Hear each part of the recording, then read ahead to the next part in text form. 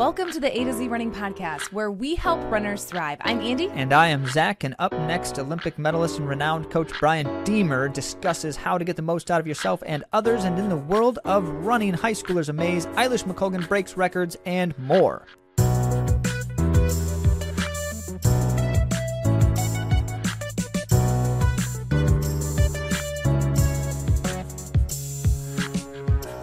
How did you like that new intro music? Very exciting.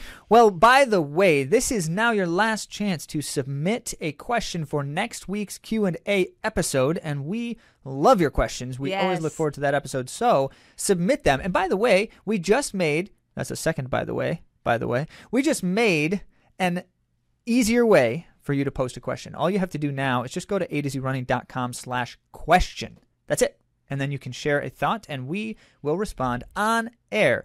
But you got to do it right now so that you can have it in time for the next couple episode. Days, for sure. Well, we love to connect with you, and I had posted the progressive foot strengthening exercise from Dr. Marie Witt, our conversation yesterday. So I last week, demonstrated that. And Ashley wrote this: love this, been working on my feet and ankles. I do all my strength days barefoot, and I've really noticed a difference, which I thought was a good tip. You know, we talk about community, and I think it's really great that she's doing her strength work barefoot. I think that's a good tip for everybody. Unless you're lifting very heavy weights and dropping them on your toes. Yeah, with caution. I did that recently. Well, it wasn't a weight. It was a trash can, and I wasn't exercising. That's no good. But anyway, there's a lot of good wisdom there. Thank you, Ashley, for sharing. Thanks, Ashley. Brian Diemer Family of Races is coming up on June 11th in Grand Rapids, Michigan. There's a 5K. There's a 5K with my team Triumph. There's a 5K hand cycle, 1K steeple, and a junior jog. So you can sign up, and I will post the link on atozrunning.com. And for those in the Colorado area, because it's back after a few-year hiatus, the Boulder 10K, which is one of the more famous 10K races in the country, is on for May 30th. And so anyone listening who still wants to sign up, I double checked because I was like, doesn't that race fill up, this close? Well, it's not full yet. Wow. Which is why I'm sharing. And in some of the material, you'll see a little promotion for A to Z Running if you do. Wow. I didn't even know this. Okay. Cool. Exciting things. So if you're in the Colorado area, run the Boulder 10K because it's exciting, and you get an extra special event with some Memorial Day celebration as well. Cool.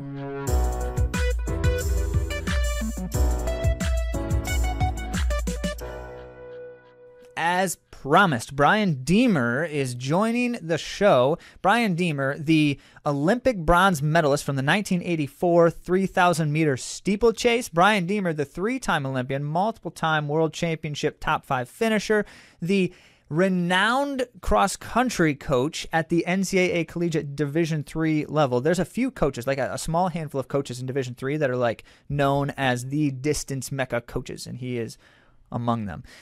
Brian Diemer announced retirement recently, and we thought this is the moment when we have to capture these decades of wisdom. And especially as we thought about what's the best topic to talk with Brian Diemer about, of course, it was a long list. But the thought that came to mind was he was a very successful runner. He has had very successful athletes as a coach, and children at that, and seems to have a knack for getting the most out of a runner, self or others. And so that's why we wanted to talk to him today about those things. And in this topic, in this conversation, pay very close attention to what he feels to be some of the most important things that any runner should have to try to achieve. So let's hear from Brian Diemer.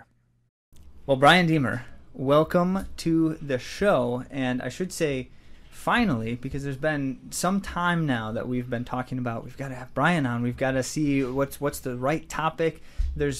In a situation like this, there's so much we could ask you from so many experiences, and so I don't think we'll be able to do fully justice all that you could potentially share for our listeners and what you could help in terms of informing other runners, in terms of inspiring other runners.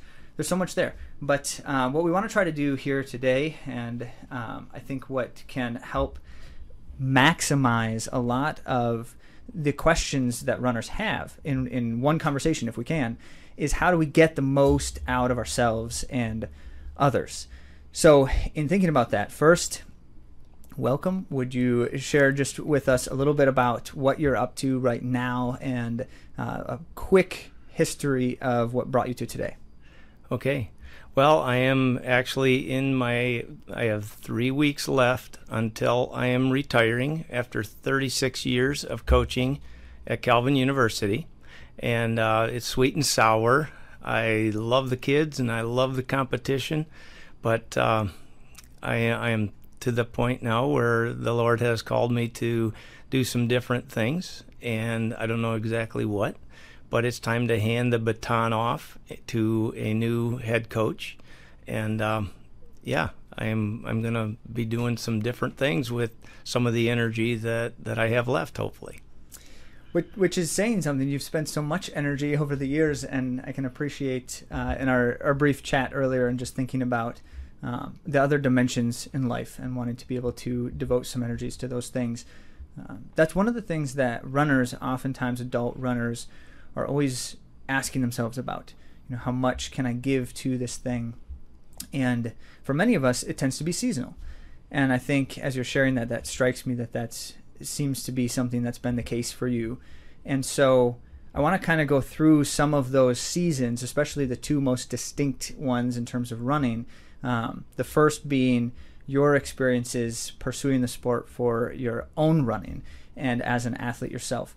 And so our listeners heard we shared a brief background about some of your accomplishments and successes over the years as a runner, notably in the steeplechase, among other things, but personally near and dear to my heart, having done the steeplechase at one point and realizing how incredibly difficult a thing it is indeed.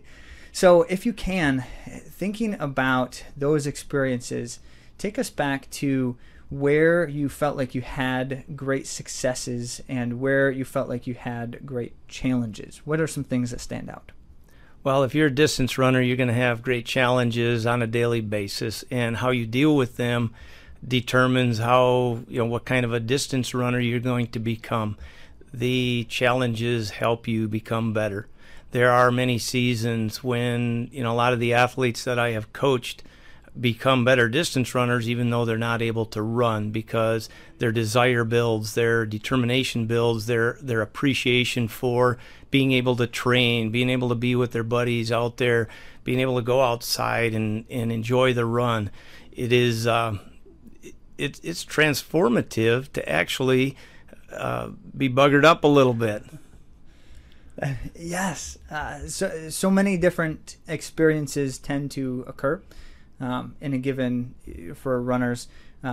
When you feel like you can reflect on some of the higher moments, what were some of those, and what are they the same things that people would say things like, well, it's got to be the Olympics, it's got to be the medal, it's got to, what, but is it? Certainly the Olympics were amazing. My favorite times were winning the bronze medal in 1984 in the 3,000 meter steeplechase. That's probably the single moment in time. The single biggest honor was being chosen by my teammates in 1992 to be the team captain for the men's track and field team. And there are so many amazing moments that I've had over the years that it's just been great. But you don't do it for those moments. You do it to become better and to strive for excellence. Always thinking, I can do better. I can be a better hurdler. I can be a better distance runner. I can stick with the pack longer. I gotta improve my speed. The running has always been more of a platform for me, not an end in itself, but a means. And just like Eric Liddell, I believe that God made me fast. God made me to be a runner, and I feel His pleasure when I run. And lately, I don't run as fast, and so it's not in the running and the competitiveness. It's transferred into the coaching, and so it's a platform to work with young people who have goals and dreams, just like I had, and to help them become the best that they can be as they strive for excellence in their events. And along the way, it's not just about becoming the fastest runner that you can be. It's about becoming the best young man, young woman that you can be, teammate. So you've given us much to think about even in the question at hand. How do you get the most out of the sport, but how do you get the most out of yourself in the endeavor? That's a multi-dimensional question, and you've given us a few of those dimensions now, because we can't really just talk about something like performance potential when we talk about that. But whatever the thing is occupying, you suggest that it can be more than just running, and I completely agree. How do you maximize that as an athlete? How do you make sure you're getting the most out of it? And when you feel like you're not, what do you do to correct course? So I kind of want to hear the thought in a few of the different dimensions, as far as the sport and the athletics, as far as the platform and the mission. What do you think? Well, I think that consistency is the key to becoming a better distance runner. There's so much that you can do with this sport by hard work alone. Okay, some people make the mistake of saying, hard work has gotten me this far, hard work's going to take me the rest of the way. Well, working hard at recovery also is part of training, and some people don't get that. Some people miss that, and so I think that it's really important to be consistent with your training, with your recovery, with the rest that you get, and over time, it's amazing what improvements you're able to make, and also what confidence that builds. And then you go in a race and you do a little bit better, and that builds more confidence and more hunger, and so it's a good way to keep getting better. It's a sport that I could definitely understand, work hard and get better at it, but also listen to your body, get the recovery in there, and keep building those positives. From your days as an athlete yourself, what kinds of things were necessary to help you keep that forefront? Was it coaches or support? Were there teammates that, what things help us remember how to make sure we're doing that well? Definitely teammates. Definitely you're not in this alone. If you are in it alone, I think that you can get to a certain point. But if you have people who can sharpen you, challenge you, I used to have Greg Meyer and Bill Boguslawski. We were training partners here in Grand Rapids back in the day. And, just this kind of thing. We used to run hill workouts at John Ball Park. And there was a driveway that went up to an upper parking lot. And every time, without a doubt, Bill or Greg would tell a joke at the bottom of the hill and get me busting a gut before we started the interval. And so, I'd be in oxygen debt just trying to make it up the hill, just laughing. And, those were great times. And I wouldn't have run that hard on my own. And the endorphins were flowing, the workout was happening. I got done with the workout and I felt, wow, I really accomplished something today. And that's because of teammates, running buddies, and other people who share that goal of working hard and getting better. That's incredible. I appreciate the a little bit of nostalgia, and as soon as you started saying it, I'm familiar with the hill. I've run on that one as well. Probably not to the same degree. And even just thinking about, who the people around us and the different ways that they, have an effect. We talk a lot about having someone that we can, a role model of sorts as a runner, someone that I can look to and say, I want to try to be that kind of runner that I see in that person. And then certainly coaches, is another element to that piece. Were there others who helped inspire you or drive you in the platform side in the missional side of what you were doing? What helped keep your mind focused on what you could be in that aspect? I think I probably need to give that credit to my mom. When I was being recruited out of high school, I was at South Christian High School, and then a number of schools came, and offering different things. And 3 days before the state meet, the Ron Warhurst from the University of Michigan called me up and said, "Would you like to come to Michigan?" I said yes. And I didn't even go there, for an official visit, but I don't know exactly why I said yes, but boom, now all of a sudden I'm going to Michigan. And my mom said, that's a pretty worldly school. Do you know what your values are and what you stand for? And I determined that summer going before the University of Michigan, I read through Proverbs, and I thought, well, here's some wisdom. I'm going to read through Proverbs, and I just wanted to make sure I was not going to let myself drift away from the Lord. And so I went on to the University of Michigan, and I tried to live out my values. And when I did that, I never realized how much I would stand out, just by praying before my meals and stuff like that. One of my friends would say, dear Lord, thanks for the grub, while I'm praying, and get me laughing every time, but over time, my teammates just respected me for being who I was, and I lived out my values. And so I think it probably started from there. My mom being concerned and saying, hey, you better know your values, you better live out your life the way that you want it to be. And, here we go.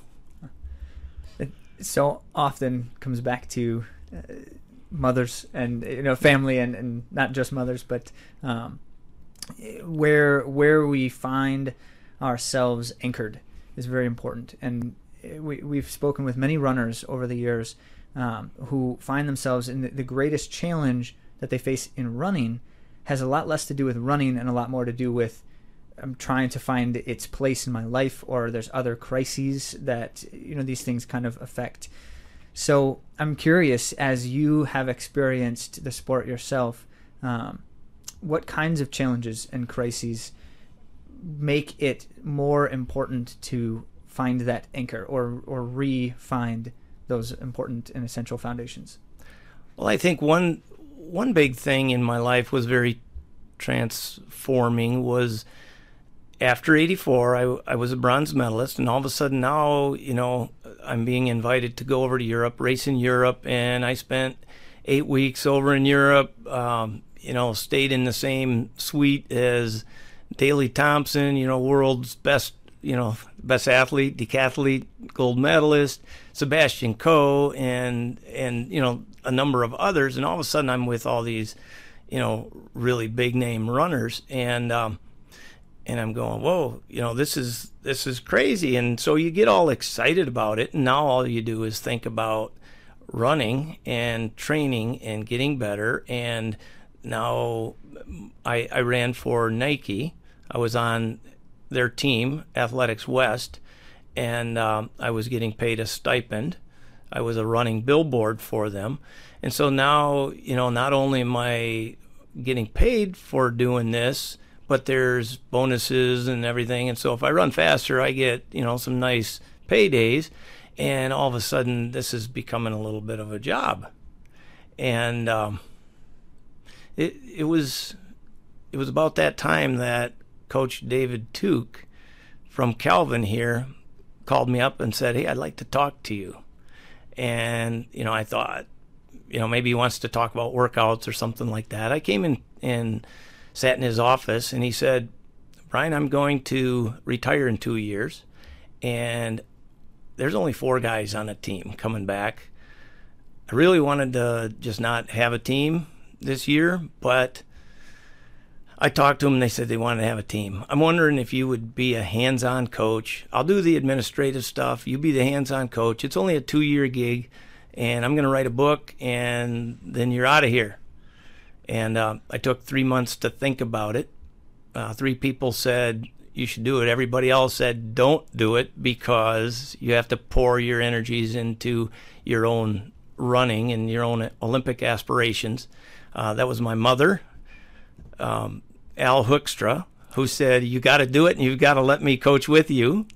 And that was transformational right there. We were we were able to coach together and do all this for all these years. And my wife Carrie, who always supported me, even to the point where when it really got rough, when our kids were younger, I asked her, Carrie, should I give this up? Life is busy. Should we do something else? And she said, no, our kids need to see what you're giving to other people.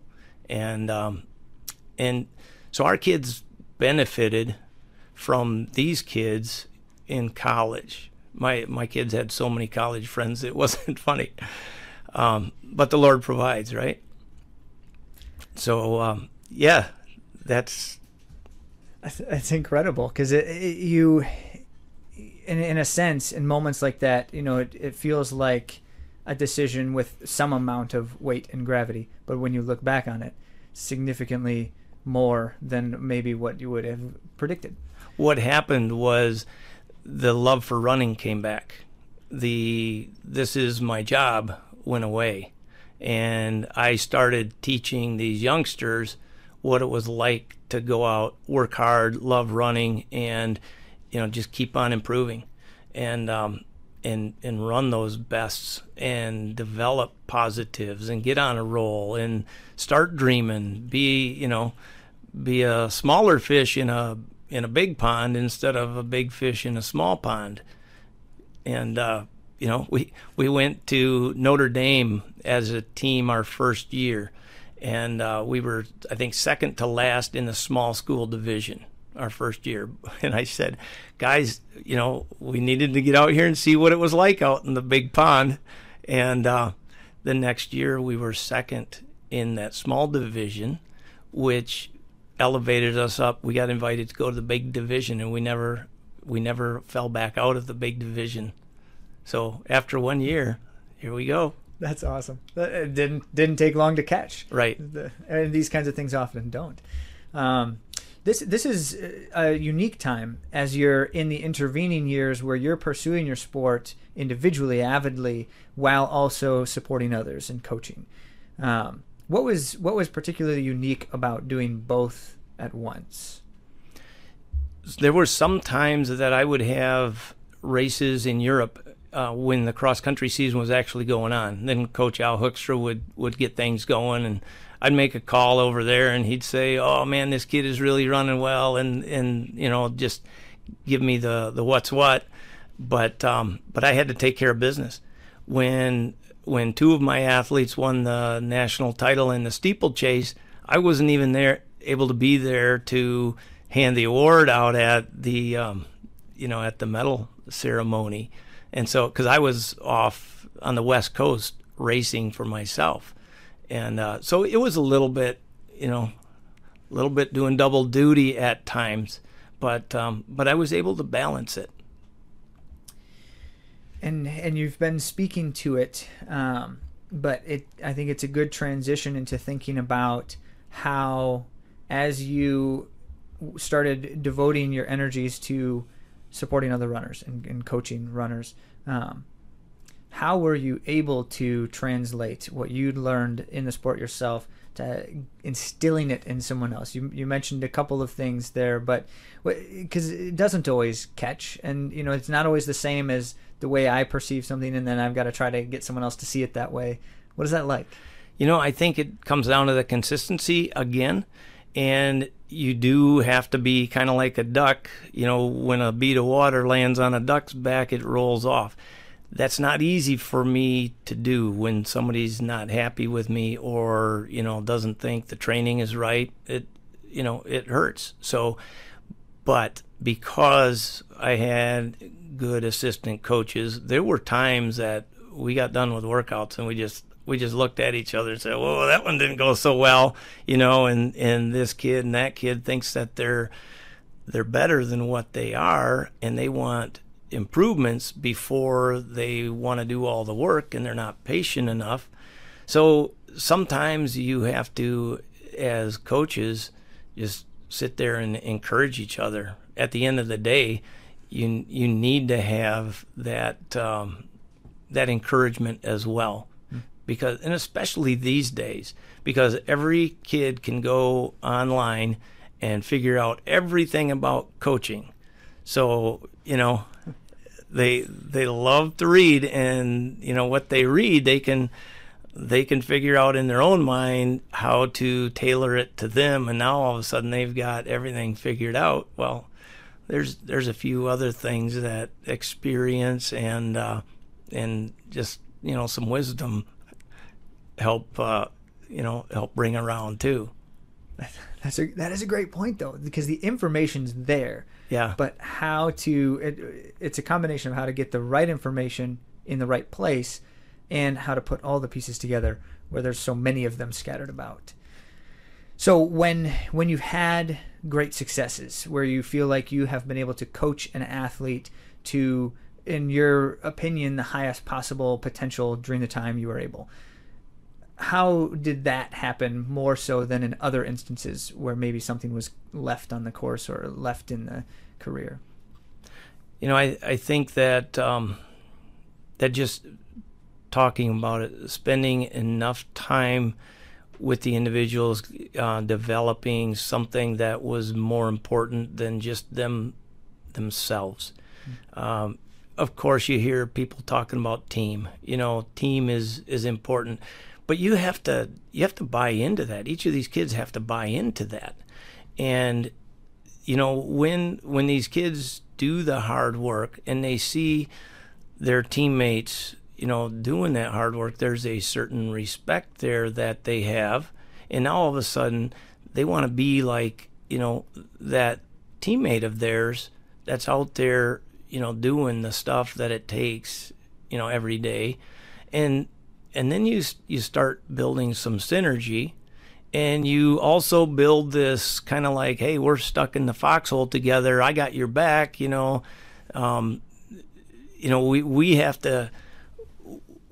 have to survive here.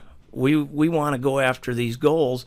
Every one of us is going to have to do our part.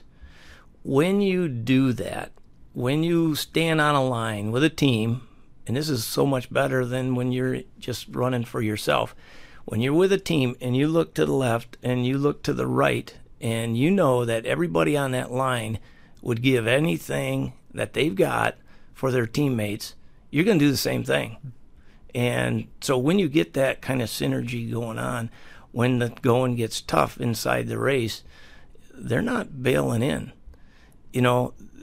Sometimes if you're running just for yourself, that's good enough. I mean, it's a good time. It's not going to be my PR, but it's good enough. I'm just going to run this one in. But when you're out there fighting for everything you're worth for your teammates, you go above and beyond. And that's when you start kicking in the mind over matter type stuff. And then you start getting to a level that, whoa, I didn't know I could do that. And that's when it really gets fun. That's awesome, and bringing back so many memories as you're saying that. I feel like one of the things that adult runners often have difficulty with is that sense of, so often we're doing this thing very much in isolation. We certainly see most runners don't have opportunity to do much running with other adults, if any, at times, where we know that the sense of belonging to a thing and the accountability to the teammates and to each other, that may be at times lacking. In those situations, and this could be, I guess, kind of like a summary reflection, no doubt you've stated a few of the things we need to consider. What do we do then to still try to get what we can out of the experience if we're lacking some of the things that certainly can make a bigger difference? Well, I think that one thing, if you're running on your own and you don't have those opportunities for team things, well, any day that you go out you can choose to run on a course that it may be a nice trail. I love running out at Yankee Springs or Egypt Valley, or, out along the bike trails out by Millennium Park. You can go out there and you can pay attention to what's going on around you, and next thing you know, you're part of nature. You're part of what's going on around you, and all of a sudden, the rhythm starts taking over, and all of a sudden it's like, I feel like picking it up a little bit, and next thing you know, you see that hill up there, and you get to the top of it, and then instead of stopping at the top, you keep it going. And now all of a sudden you start feeling good about yourself, and you say, you know what, I'm going to finish around the lake here. And so there's different ways that you can basically do things so that at night when you stand in front of yourself in the mirror, you say, you did good today. You're doing the things that it takes. That's huge. That's huge. And if it's nothing else, to be able to know that I did what I could in those times.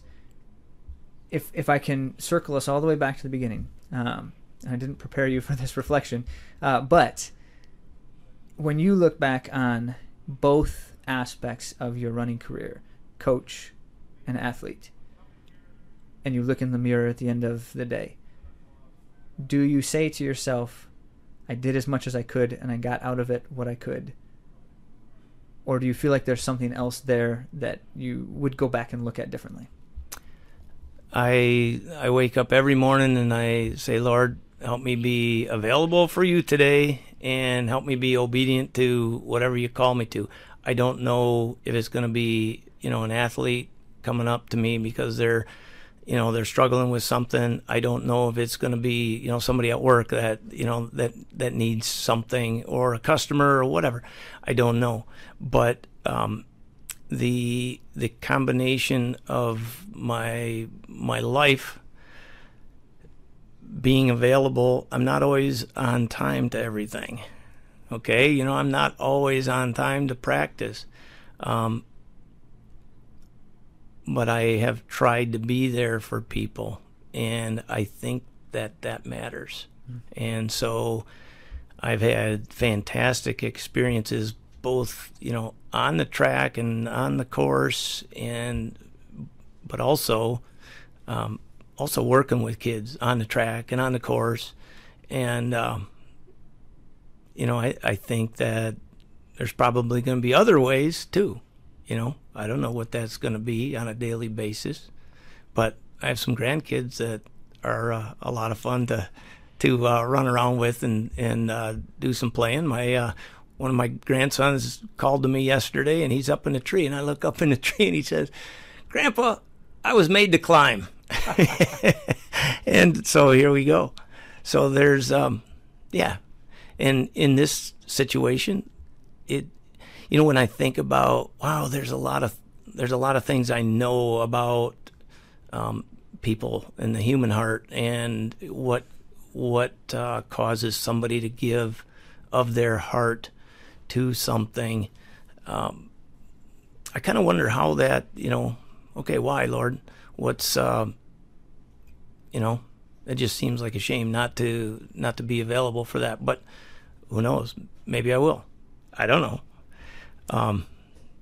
I know that I want to spend some time with my wife, and I need to, after 36 years, I need to be a little bit more available to her, and seeing kids, grandkids, and just want to just take a little bit of a step back. As I'm still working, owning a landscape company with a lot of employees, it's pretty tough. Well, if I can speak presumptuously, I do believe that the running community, not just locally, although certainly especially so, has experienced the ripples of the work that you've done over these so many years. And personally, knowing so many athletes whom you've coached, as well as others who've observed the work you've done with athletes in your own career, and just thinking through how many lives have been able to point to something that says, the work you've done has mattered, and not just in running and not just in performance and things like that, but in many more ways. So it's a thank you from, I think I can speak for many voices, for all of that time and the devotion to, as you're saying it, the devotion to the mission, not just the sport. And the sport is a good thing. I love the sport. It is. But it can be so much more beyond just putting our feet down on a track. So thank you. Thank you for your time here right now for our audience and sharing from your experiences. And thank you for your career and the inspiration that you have been and the support to so many. You are very welcome. Thanks, Zach. You know, if you've been listening to us for more than 5 or 6 minutes, that we speak a lot about the importance of community. And Brian did just that as well. And so I was relating nostalgically as he was sharing a lot of those things, just my own experiences. And he's talking about teams, and he's talking about having people to rely on and that rely on you and some of that kind of stuff. And I just kept thinking like that. Those were the finest moments in my team years, like the high school, college kinds of things. And it is so hard to find that kind of dynamic as an adult runner. And so I appreciated that he shared the importance of some of those things, the value that they have. But then how can we find better ways to connect with each other and foster and grow community together when we don't have teams in that nature?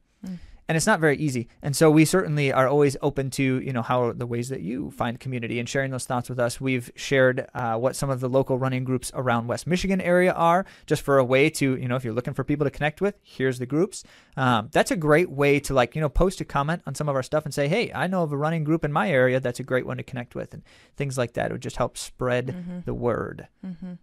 That's really great. And I mentioned in the beginning of the episode, I talked about the Brian Diemer family of races, and that truly is Brian Diemer. And then he's brought the community together in this way, and it's been a really cool way for him to interact with everyone. But also he has his as former athletes that come back for this race, and he's connecting with new community. And it's been really cool to see the next generation come up too with those kid races. So thanks to Brian Diemer for all that he does in our community and beyond. And beyond. Absolutely. Well, glad to have you on, Brian. Thank you for your time and for your wisdom. With that, let's get on to the world of running.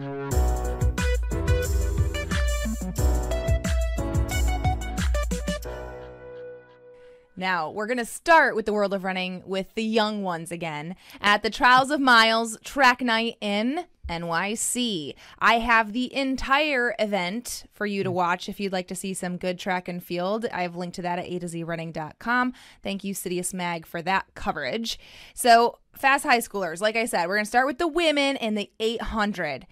Now, this was a pretty great field, and it was won by a high schooler. Juliet Whittaker ran 1:59.80 in the 800.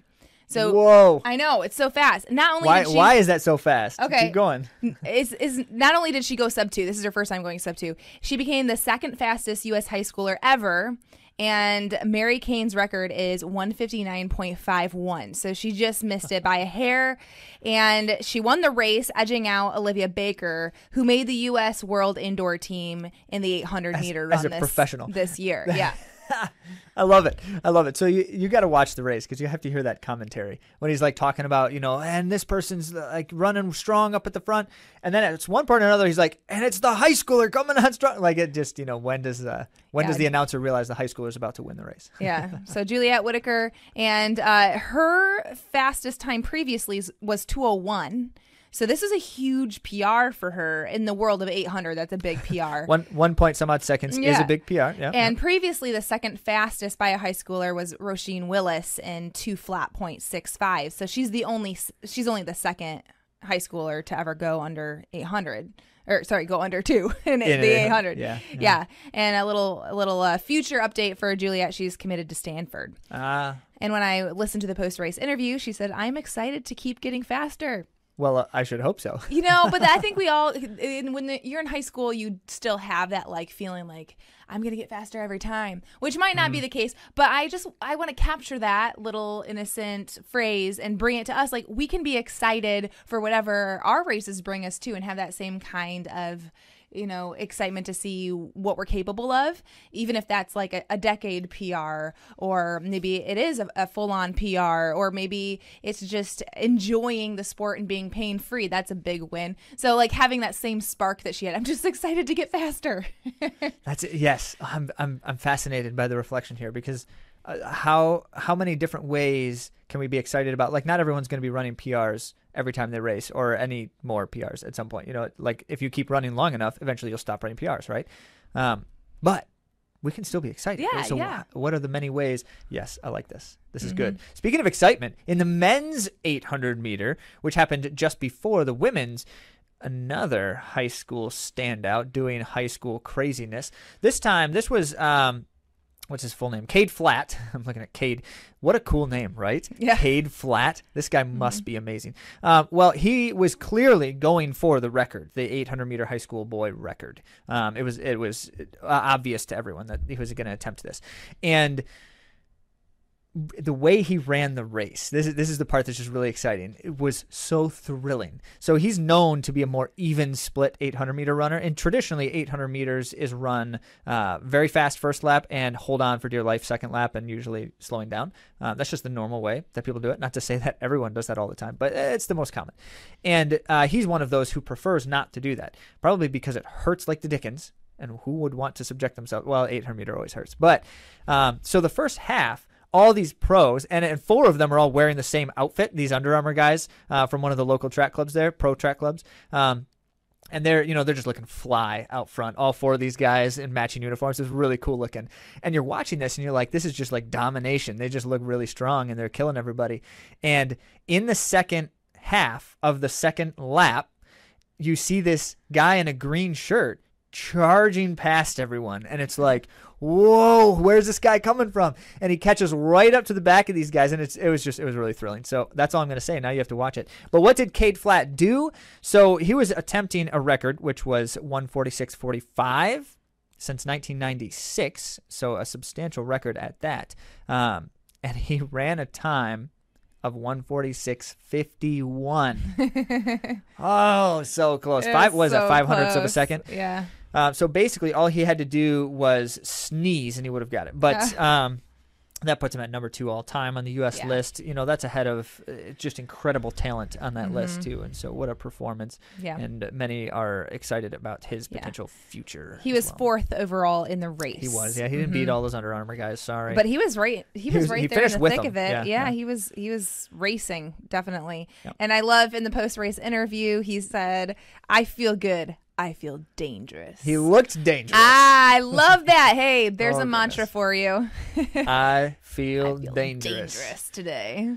It was clear that he was out for blood in that lap. He was really gunning for those guys. It was cool. Fantastic. Well, let's talk about Diamond League. So as the circuit continues, you're going to hear us update you quite frequently when these events happen, because it's just the upper echelon of international track and field competition. Yep. So it's very fun and exciting. Yeah, so Diamond League was in the UK this time around in Birmingham.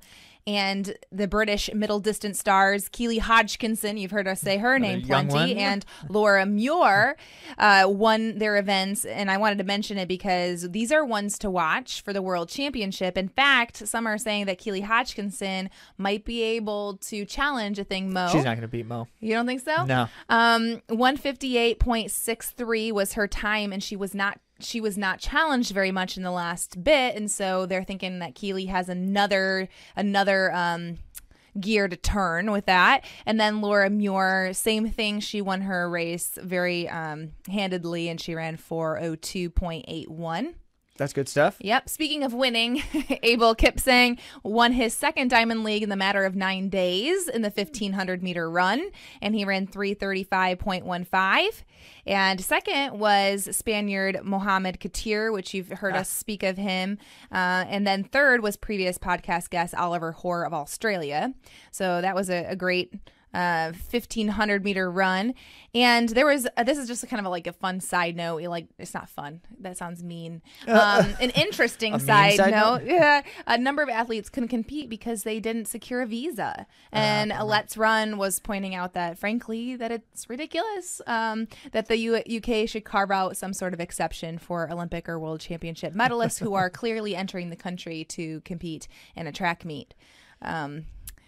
So that was pretty aggressively stated, but it also does kind of make sense. Like, okay, we already know that these people are coming into the country for this specific reason. Why would we withhold their visas? So we don't know. That's an interesting one. Yeah, so we don't know why. It's not that they just decided to skip trying to get one. They just weren't allowed. Right, they tried to get it, and they didn't have quite enough time for the full processes or something like that. I'm sure it had something to do with... Maybe they were going to beat Laura Muir and Keely Hodgkinson. No, I'm just kidding. Who knows? I'm just kidding.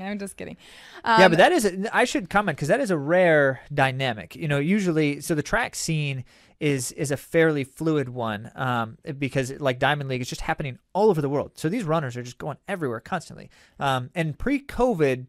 that was largely negligible. It was easy and simple.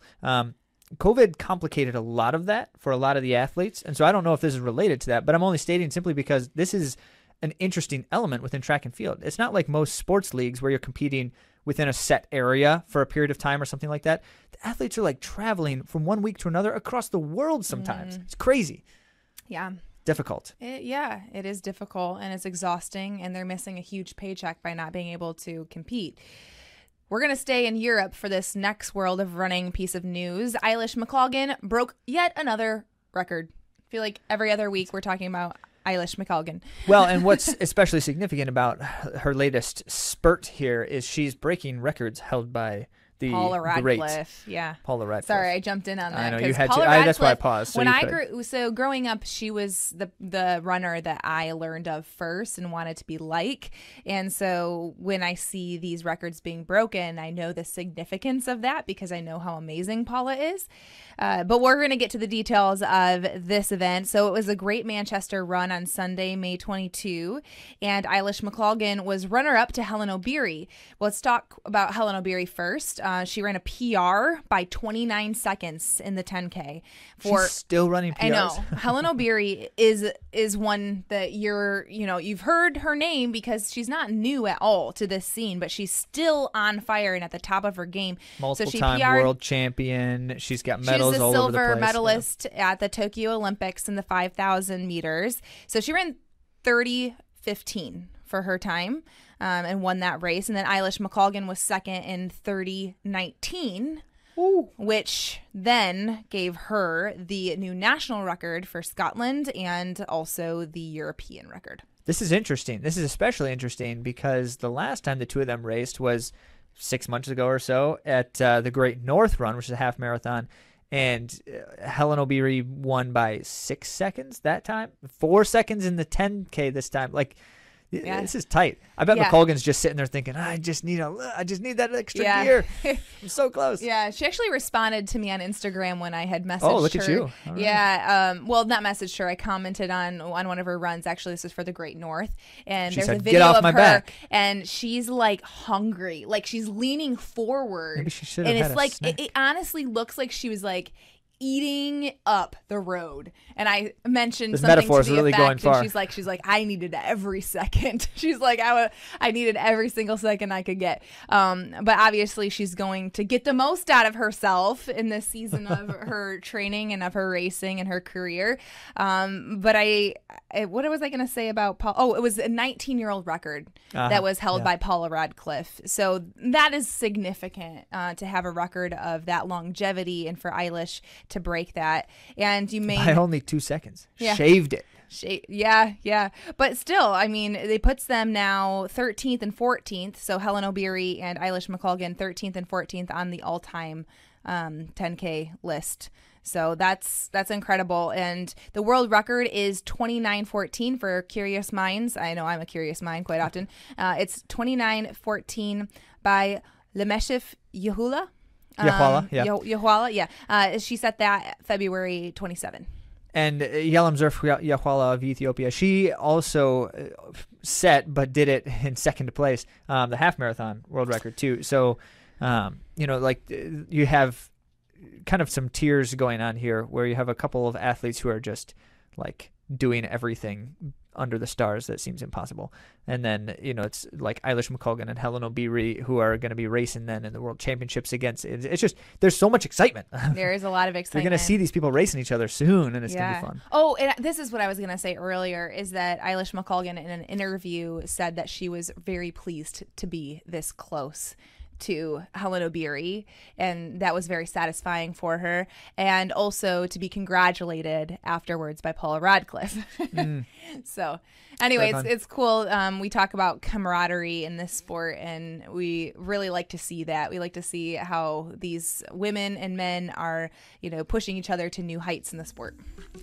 Well, speaking of things we like to see, that's it for this week. That's not all we like to see. No, what we like to see is people like you listening right now submitting your questions for the show, because we love to talk about the things on your mind. More importantly, as we reflect on Brian's wisdom for all of us, the community sense and helping each other out and all of those kinds of dynamics, it's not always easy to do. And at the very least, you don't have to feel like you're on an island out there doing this running thing by yourself, because we'd love to hear from you, comments and questions and all of those kinds of things.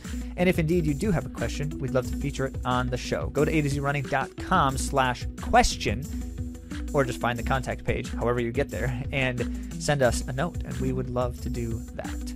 Thank you all for joining us, and we'll talk to you next week.